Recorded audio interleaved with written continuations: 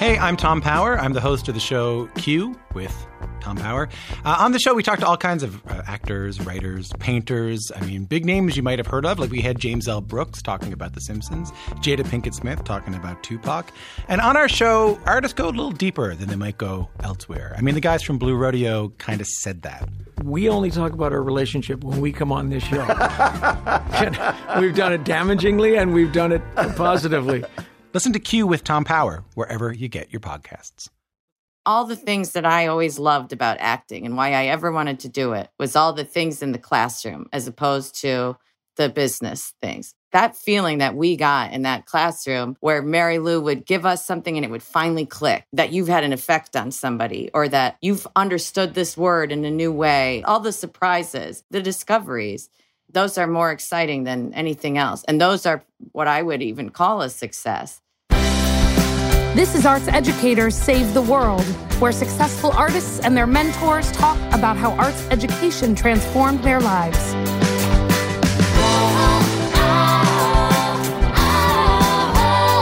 Hey, I'm Erica Halverson, and I'm here with my co-host and superhero sidekick, Alec Lev. And for our returning listeners, welcome back. For those of you newcomers who saw that the fabulous Cecily Strong was going to be a guest on this new podcast and decided to give us a try, thank you. We're excited you are here. And as an introduction to what this show is, I'm going to play for you part of a talk I had with Cecily and her mentor, Mary Lou, before we started the actual interview. Roll the tape. I am a lifelong arts educator. I'm a professor and department chair at the University of Wisconsin-Madison, where I teach about arts education. And I've spent my whole career studying how people learn in and through the arts.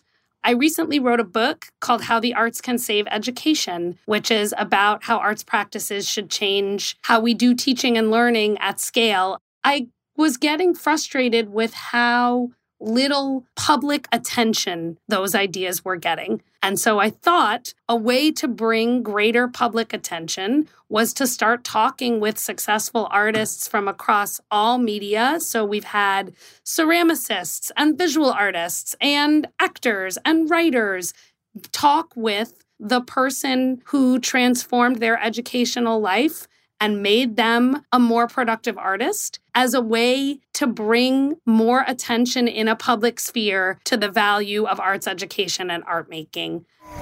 So here we are. And now, on with the show.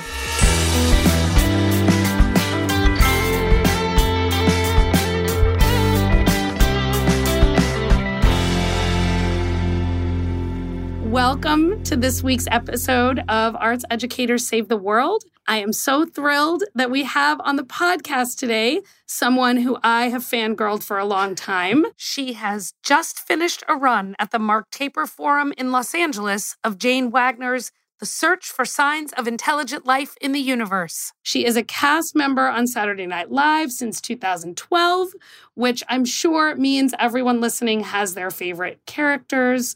Mine is probably girl you wish you hadn't started a conversation with at a party. She hosted the White House Correspondents' Dinner in 2015, which is a super dope item on a resume, I think. She was in my favorite quarantine binge show, Schmigadoon. And she got her start at the Second City, Chicago, which is my artistic home as well. Cecily, thank you so much, Cecily Strong, for joining us today. Hi, thank you for having me. Your first task is to take your guest hat off and put your host hat on. I would like you to introduce the other guest who we have on our podcast today. Yes, well, I'm so happy to introduce my favorite teacher. I think the most important thing to know is that we share a birthday. I found that out because my first day in her class, she said, out of nowhere, February 8th is a good day for a birthday. And I went, what? So that's how I met her. Mary Lou Rosato, she was in the first Juilliard, the big Juilliard class. So she's got her own training stories as well, I'm sure. She's been in movies and TV. I got to see her on Broadway in, oh my God, Once Upon a Mattress, which I loved. I saw her do The Visit. That was the first show I teched on at CalArts. She is the greatest Shakespeare teacher on earth, and I'm willing to put money on that. Mary Lou Rosato. Oh, geez, that really is overwhelming. Gosh, how old were you when you saw Once Upon a Mattress? I think I was 13. Really? Yeah. I was in junior high. I wish I had known you when you were 13. If you had come backstage, I would have put my hat on your head. A lot of little girls used to come back to visit, the backstage area in one way or another. They got back there, and I would immediately I had this huge headdress, and I would just put it on their head so they could feel like they were queen for a moment, And I would always take their pictures, and, so there's pictures floating around of those little girls. Uncle Ed. Yeah, Uncle Ed. Should have let me backstage. Yeah. I know. How did you figure out that the woman that you saw in Once Upon a Mattress was your acting teacher? I loved the show, so I bought the CD. You remember those CDs? And I listened to it all the time. I really loved the show. So I heard her voice forever. And I don't remember the exact moment putting it together, because it wasn't when I first met you that I put it together. I think it took a month or so. And then I realized, wait a minute, you're on that CD. I know that voice. There was a whole little generation of people who listened to Once Upon a Mattress. They're older now, and it's fallen away. They don't find it anymore. But I remember there was sort of a secret bunch of people that knew that I was the queen in Once Upon a Mattress. And they wouldn't let me know about it. It was sort of like they just knew it on their own. But that's funny. And the reason that Cecily came to the show is her uncle Ed was one of the producers on the show. And so that was a big deal. I mean, we sort of had that little triumvirate there. You've already gone there a little bit, but one of the ways that I've found delightful to get folks talking is for each of you to tell the story of the first time that you remember working together, even if it's not the same story. This is an early version of that, but I'm wondering if we can jump ahead to when you had the beginnings of a student-mentor relationship, and if you both could tell the story of the first time you saw each other in that way. So I think the first time I worked with you, when I was on crew, we did The Visit. But that's probably harder to remember because I was doing wardrobe or something, which wasn't my passion necessarily. But then my second year is your second year at CalArts. Mm-hmm. Did I even mention CalArts? Mary, I went to CalArts and got my BFA in theater. Mm-hmm. And Mary Lou was a long time. Did you run the program there at some point? I ended up being co-head of the BFA department before I left. Yes. In 2015. I did that about 8 years. But before then, I was just on the faculty. Just on the faculty. And I was there just on the faculty. Taught our second year. And Mary Lou I feel like it's almost my biggest claim to fame at CalArts, I think, was that I knew Mary Lou liked me. And everybody liked Mary Lou. So it was that was my big brag thing. Yeah. It was kind of like, oh, yeah, I know. We're pretty close. Don't worry, everyone. And it was a big deal to take her class our second year. We got to study Shakespeare with the greatest Shakespeare teacher of all time. Wow. And yes, I think all of us, no matter what we ended up doing in life, have a much better understanding of Shakespeare than most people. It's exciting still to get to talk about it and give away little tips that we went through in your class or fun exercises we did. One of my earlier memories was seeing you in that class, doing some of those exercises with you and watching as you sort of just took them over. I could tell. I thought, oh my gosh, I'm not sure what I can teach her, except that I knew that all I needed to do was to give you things so that you would have more and more experience.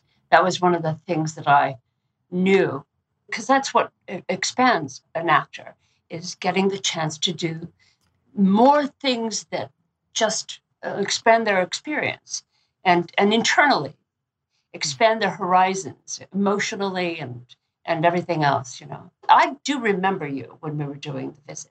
You were already on my radar.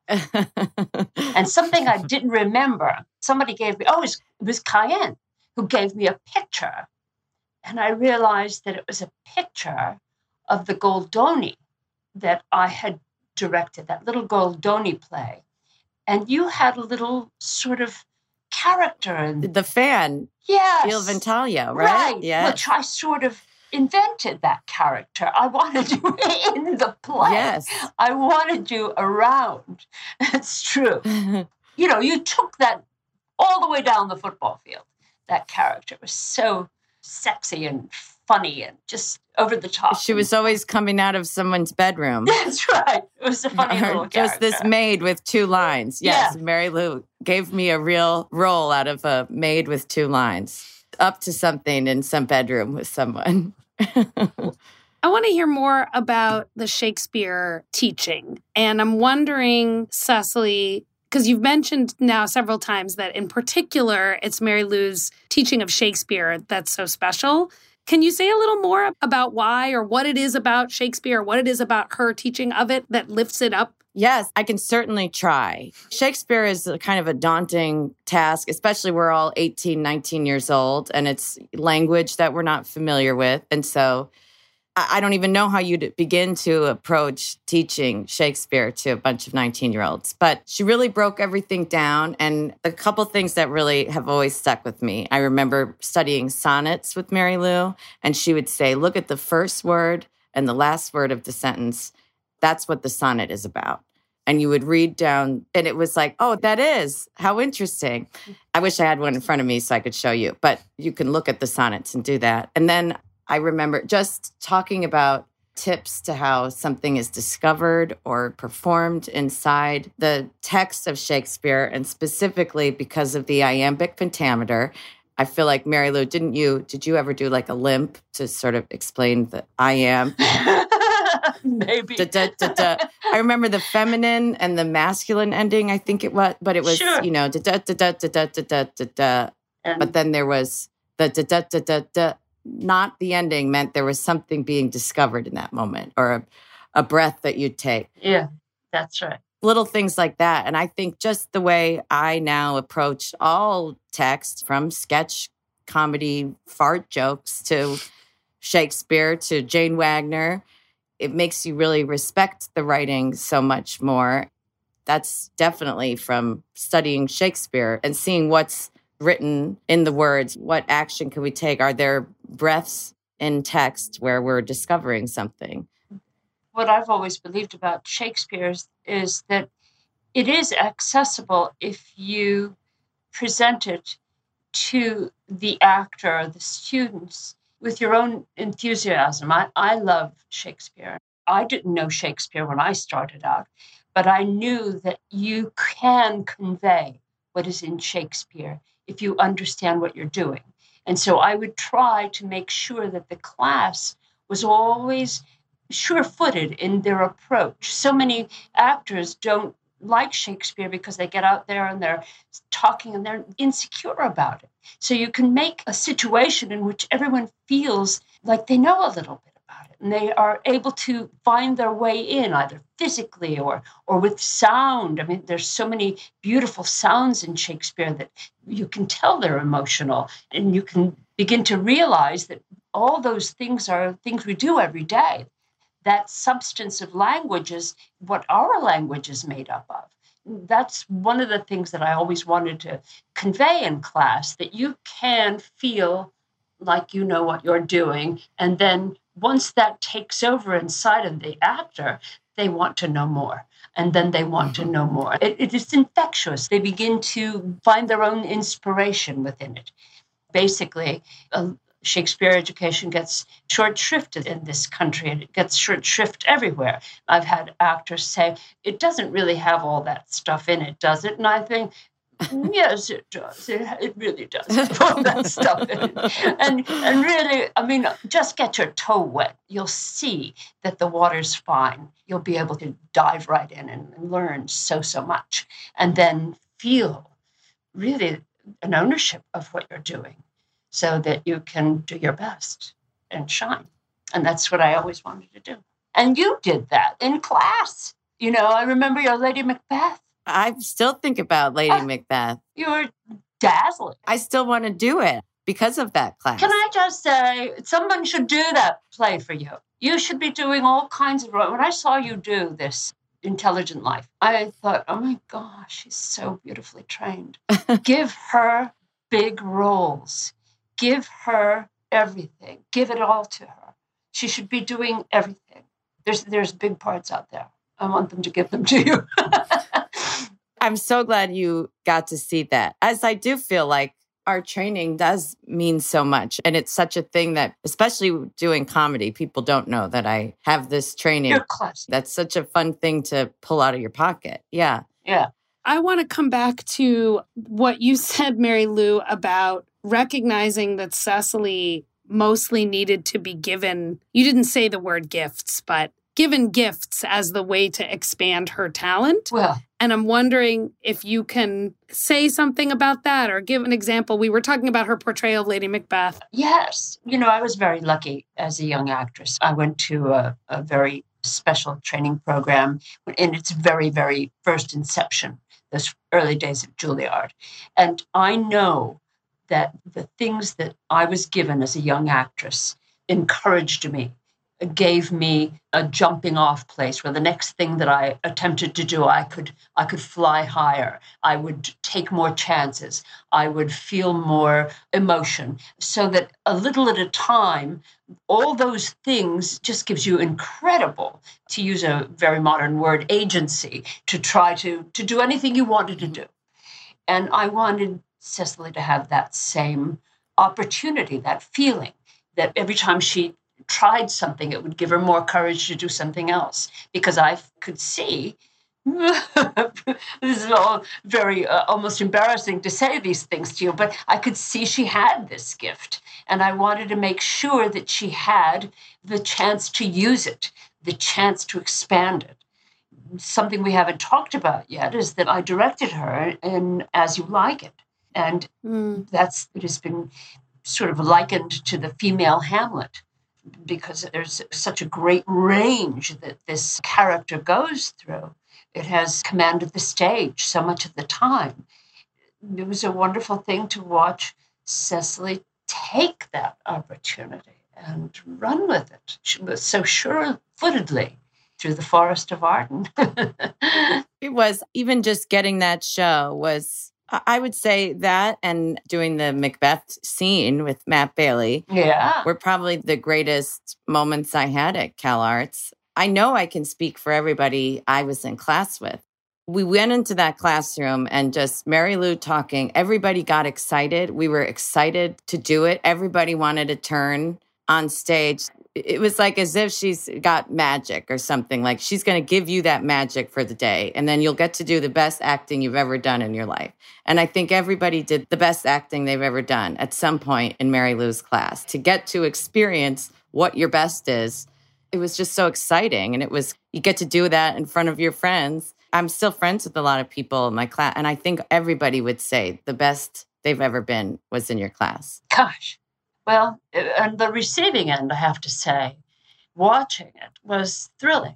When I watch people take chances and go far and not question themselves and just do it, be up there and do it, it's an astonishing thing to watch. I think I got to see a private audience, some of the best acting anyone would ever see, because I always think, wow, am I lucky to be sitting there watching that happen.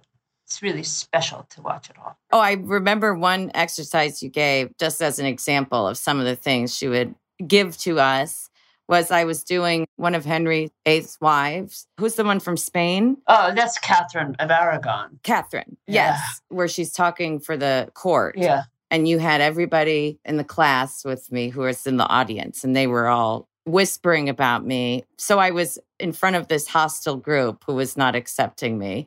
And she doesn't tell you beforehand that that's what, it's sort of like, let me talk to them and then we'll talk to you first to sort of put me in that space of pleading my case in front of these people. Yeah, you had an obstacle. Yes. That's right. It's good when everyone feels they're part of it. They're in on the conspiracy of it all. Yeah.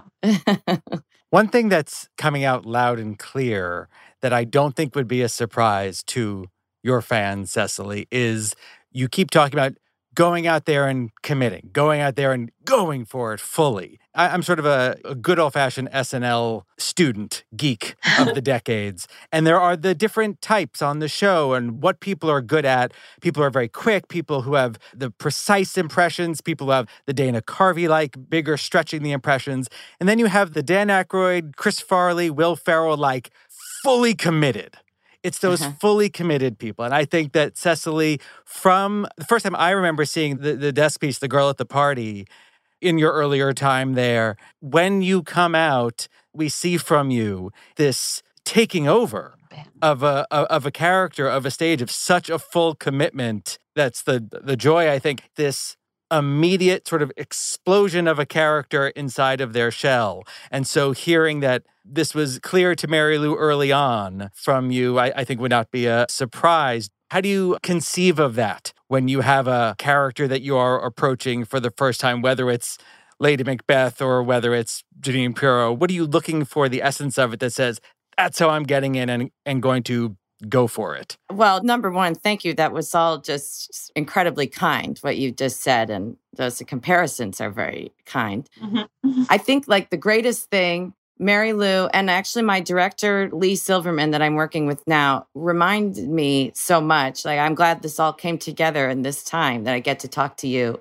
I felt like she's very similar to you and how I feel that these are the people that are getting the best performances of my life out of me, because you can have all this energy and desire to do this, but it's getting someone who the gifts of like specifics is huge and really knowing what you're doing, and to take Shakespeare and go, here's what this word can mean. Here's what this sound can mean. Here's what this breath can mean. Here's what the people around you are doing. What about the wall over there? What does that look like? What does that make you? There's just so many places to pull from. Even doing Search, there's one scene where I think at one point Lee said, what about the waiter coming in and putting your drink down in the middle of, and it just, those specifics, I think are the greatest gift. We can all bring our energy and excitement and want to feel these things in front of people. I feel like I have so many tools, and so it makes me a lot more confident. It's amazing that specificity gives you such freedom. Isn't it odd? Yeah. People think, oh, if I study too much, it won't be spontaneous. But if it's spontaneous, you never know what you're doing. You need specifics.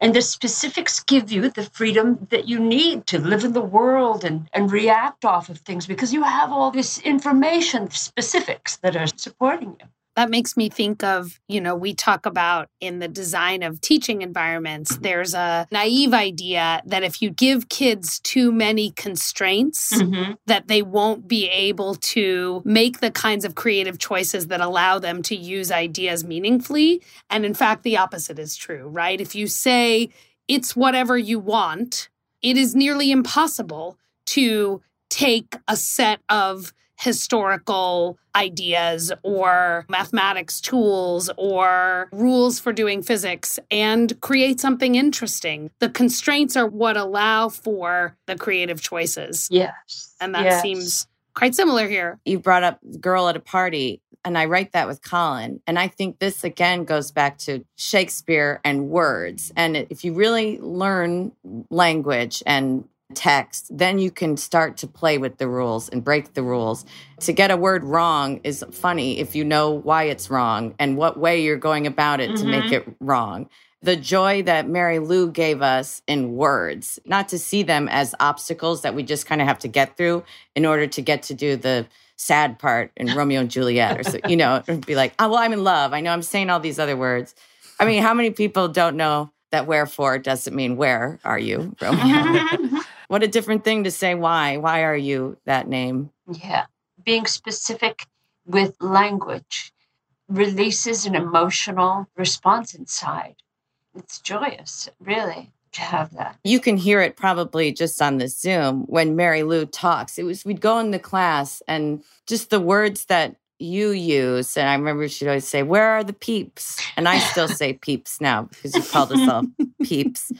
But there's so much joy and then there's heartbreak. There's so much in each word. And it was like, you take such delight in your own language and your own words. It's just, you share it. I don't think you could even help it. From the second we walked in, you're sharing with us in that class. And we were like, give me. Well, because then that creates a collaboration immediately. Yeah. You'll be with me. You'll be excited by it. That exchange that we had is infectious. And then we'll all play together, and then we'll take it further and further and further, hopefully, into the future.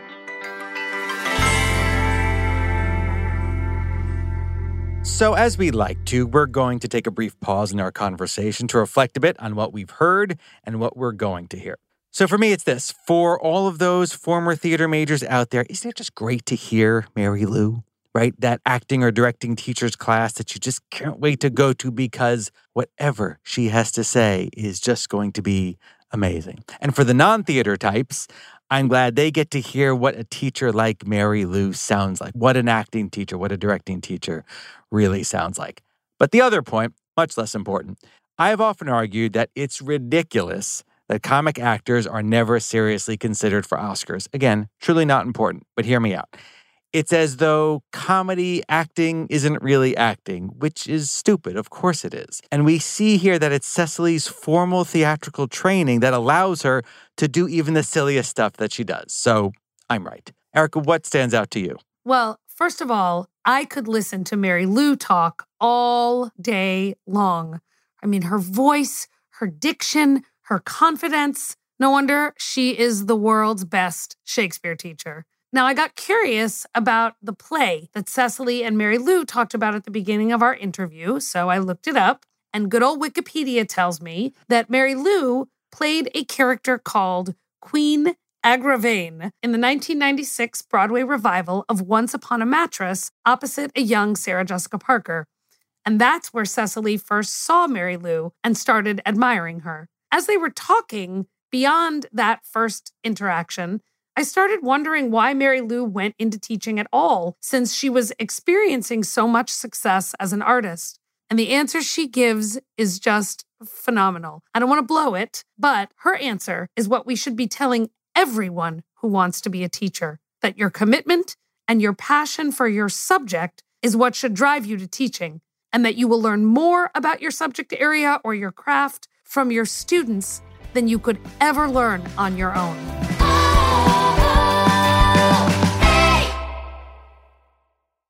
If you're a fan of Real Housewives, Summer House, Vanderpump Rules, or any other shows on Bravo, you know that being a Bravo fan is basically a full-time job. On the Mention It All podcast, presented by Betches Media, I, Dylan Hafer, am keeping you up to date on all things Bravo. Plus, you'll get to hear some of your favorite Bravo celebrities and media personalities mention it all about what happens on and off camera. Search for Mention It All on Apple Podcasts, Spotify, or wherever you get your podcasts.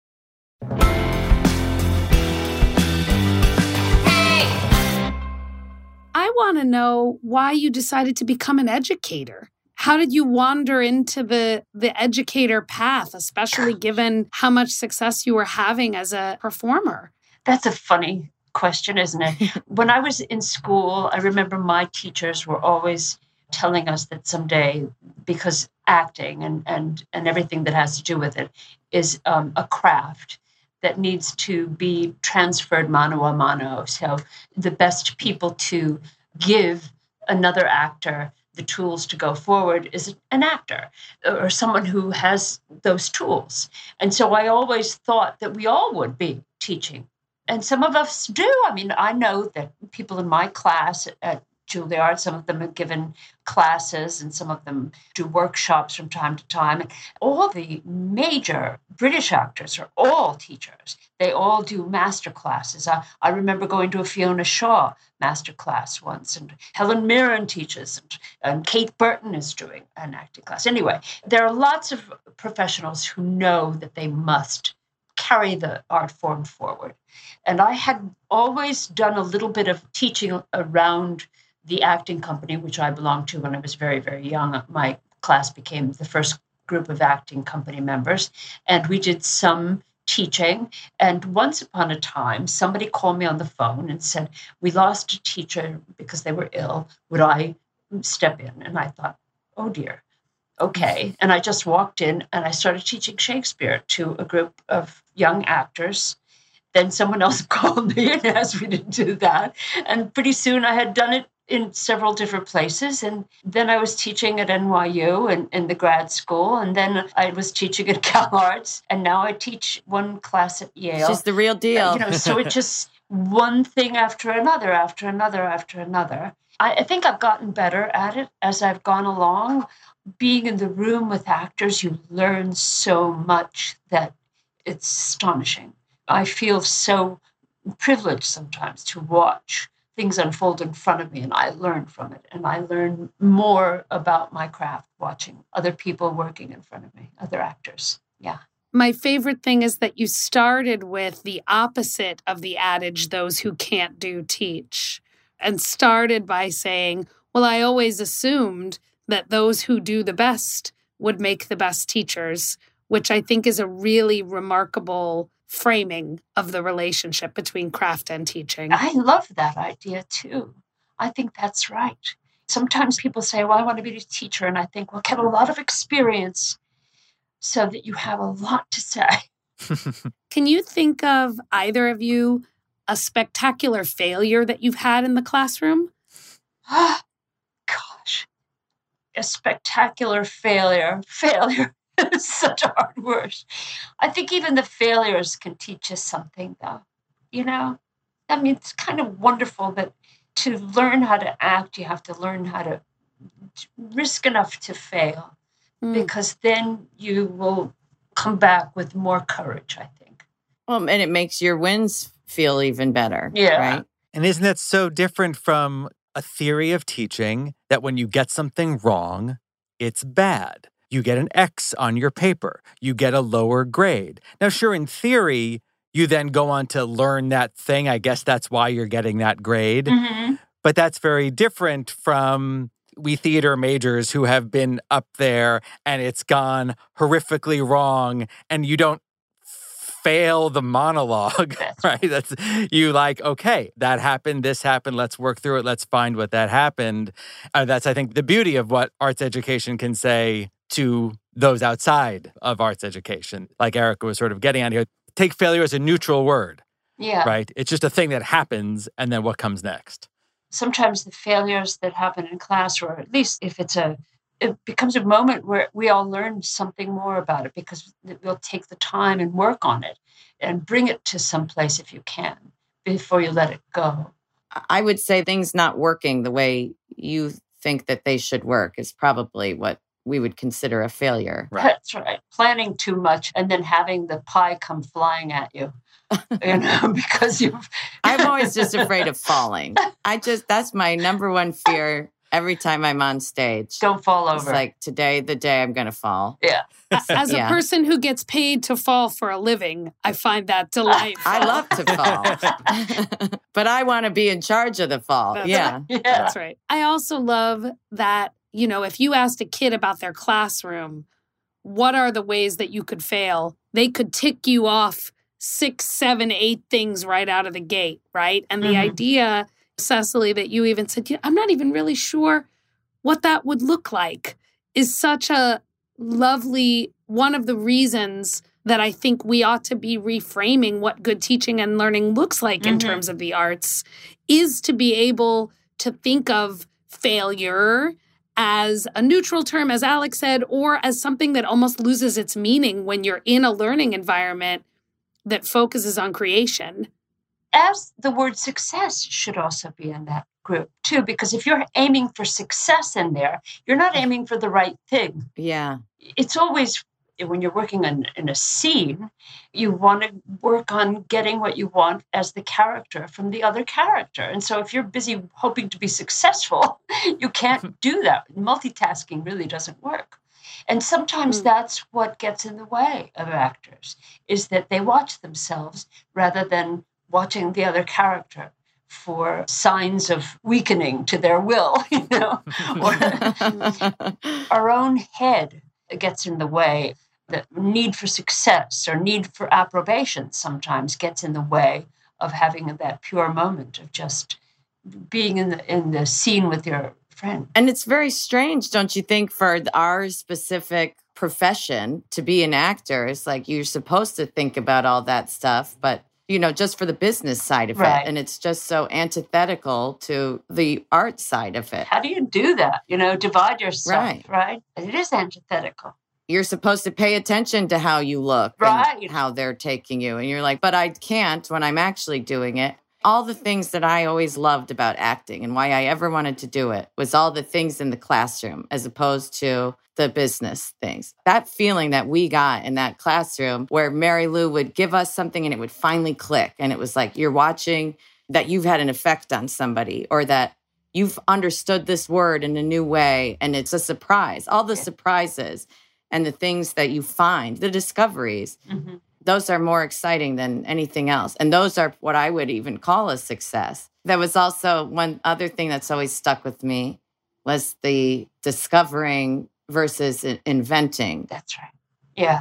That I'm not going in with this plan of like, here's what I'm going to do with this. Here's how you're going to laugh at this part. Was discovering, oh, you laughed there, or that made me cry. The discovery is much more exciting to me. And I think that discovery, as you were saying, Mary Lou, only happens in collaboration. Yeah. You have to listen to other people, whether that's your partner or the audience. Yes. Otherwise, it's out of sync because you're laughing without a reason. It's self-generated rather than happening right there in the moment. And that's something that as a young actress, I was continually being taught by my great teachers, that something happening right then and there in the moment is what's truly exciting.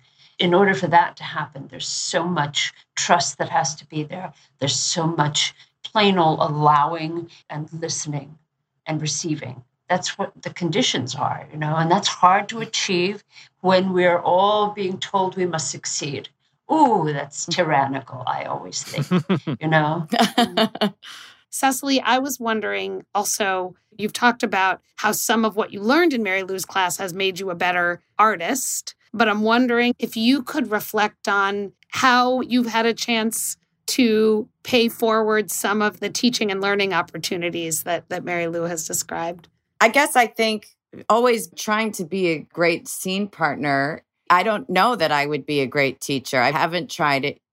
I feel like Mary Lou, she's able to share these with us and it gets through. It's effective. She's able to communicate it and get it to us. And so that's where I don't know that I could. But I do think in just being a very present scene partner, knowing that your job isn't when you're saying your lines and just giving that to other people, I have felt great about what I do when I've seen other people give great performances opposite me. And then I feel like I'm part of that. And I hope that they felt that between us too, that we just both gave each other that gift. I love that. That's not the answer I was expecting. And I love it, actually, for that reason.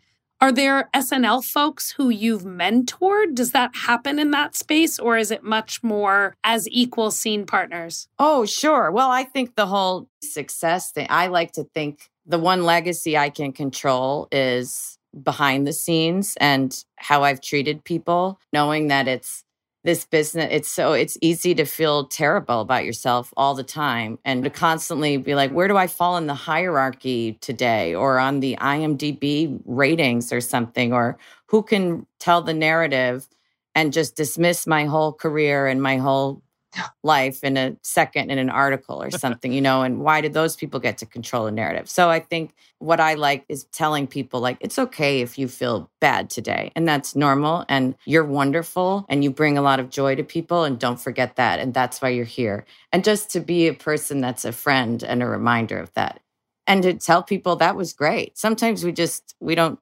compliment each other enough. Even when we're thinking it, you just assume someone must feel great because you assume that they must feel the love from everyone. And maybe they don't every day. So just reminders to say nice things to people when you feel them.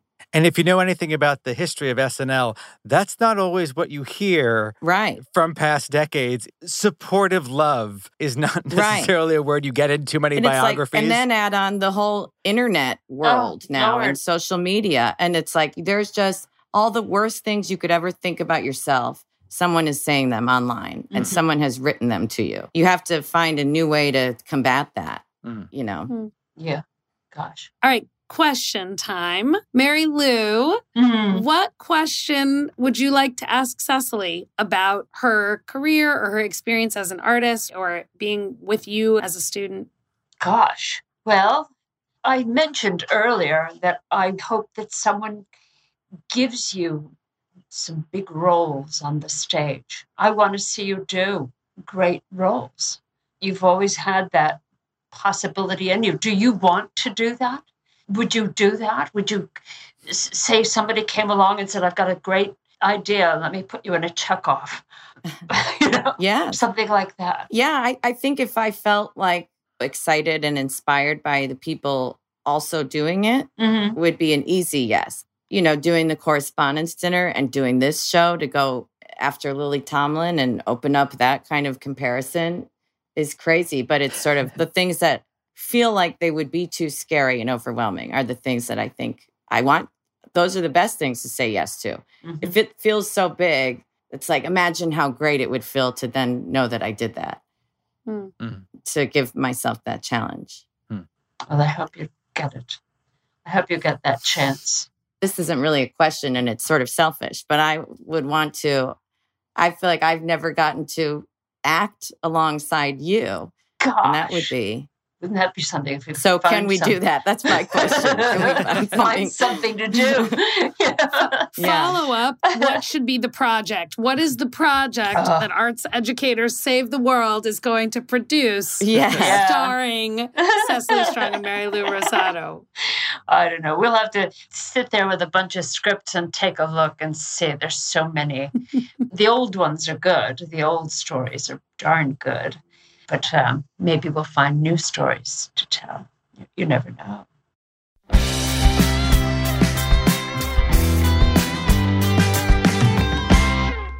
Wow, Alec, you and I have been Saturday Night Live fans our whole lives. I mean. And having a chance to hear from one of its biggest stars. Top 10 SNL about her education was an incredible time. And I could have listened to Mary Lou speak for the rest of my life. I know. The way she talks, what she talks about, her choice of words, which we heard a lot, is a purposeful way that she lives her life, was such a remarkable hour that I would spend over and over again. And it was instantly magnetic and surprising because listeners, prior to this, when Mary Lou came on Connected to us, we had a few technical problems. So we were all just sort of mussing our way through some audio. And then she just started answering the first question. And I was like, oh, I must be in class with her right now. I must listen to this voice. Yeah. She might have even made me a better Shakespearean actor now that I think about it. Yeah, just now. That ship sailed, but, maybe I can catch it on the other side. I thought you meant after those 45 minutes. No, definitely not that. You're now... No. It would take more than 45 minutes of me listening to a great Shakespearean acting teacher to make me a better Shakespearean actor. I don't know. I think she could do it in like an hour and a half. Erica, I have a question for you. Yes. And it's got 3 answers. And so I'm going to want to hear these 3 things from you. If you could you give me 3 signs of intelligent life in the universe?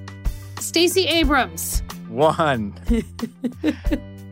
Can I use the same answer twice? No. Oh, gosh. The folks who are upset that Elon Musk wants to buy Twitter. 2 things. And, why is it so hard to find signs of intelligent life? My 16-year-old. 3 things. Those are 3 things. 3 signs of intelligent life. According to Erica. Oh, right. And I'm supposed to ask you questions. I'm still thinking about this amazing interview. Alec, if people have just tuned in or if they've been listening to us all along, what are 3 ways that these now dedicated listeners can be involved with our work and our show? You know, if you have questions, if you have comments, or if you know someone who'd make a great guest on our show, go ahead and write to us. Write to us for any reason at contact@artseducatorspodcast.com. 1. You could also use our handy-dandy interview guide to talk to your own mentor about the ways that they've changed your life through the arts. Information about that is at artseducatorspodcast.com/contact. 2. And if you do that, go ahead and send us your favorite 2-minute clip of your interview, and we will do our best to include it on the show. To learn more about that, go to that very same page, artseducatorspodcast.com/contact. 3 things. Onward together. Arts Educators Save the World is hosted by Erica Rosenfeld Halverson and produced and co-hosted by me, Alec Lev. Our executive producer is Doug Matica, and our audio producer is Justin Asher. We are also executive produced by the fantastic group at Story Pirate Studios, Lee Overtree, Benjamin Salka, and Amy Fiore. Original music is by Dan Lipton, and our artwork is by Lyra Evans. Check out our website, designed by Cole Locasio, at www.artseducatorspodcast.com. You can follow us on Twitter at ArtsEducators. Yes, somehow that wasn't taken yet. And on Instagram at ArtsEducatorsPodcast. Write to us with your questions and comments at contact@artseducatorspodcast.com. And wherever you're listening, please remember to subscribe, rate, and review. It really helps the show. We are proud to be sponsored in part by the Wallace Foundation, the University of Wisconsin-Madison, and the Gibb Faculty Fellowship. Arts Educators Save the World was created by Erica Rosenfeld Halverson and Alec Lev.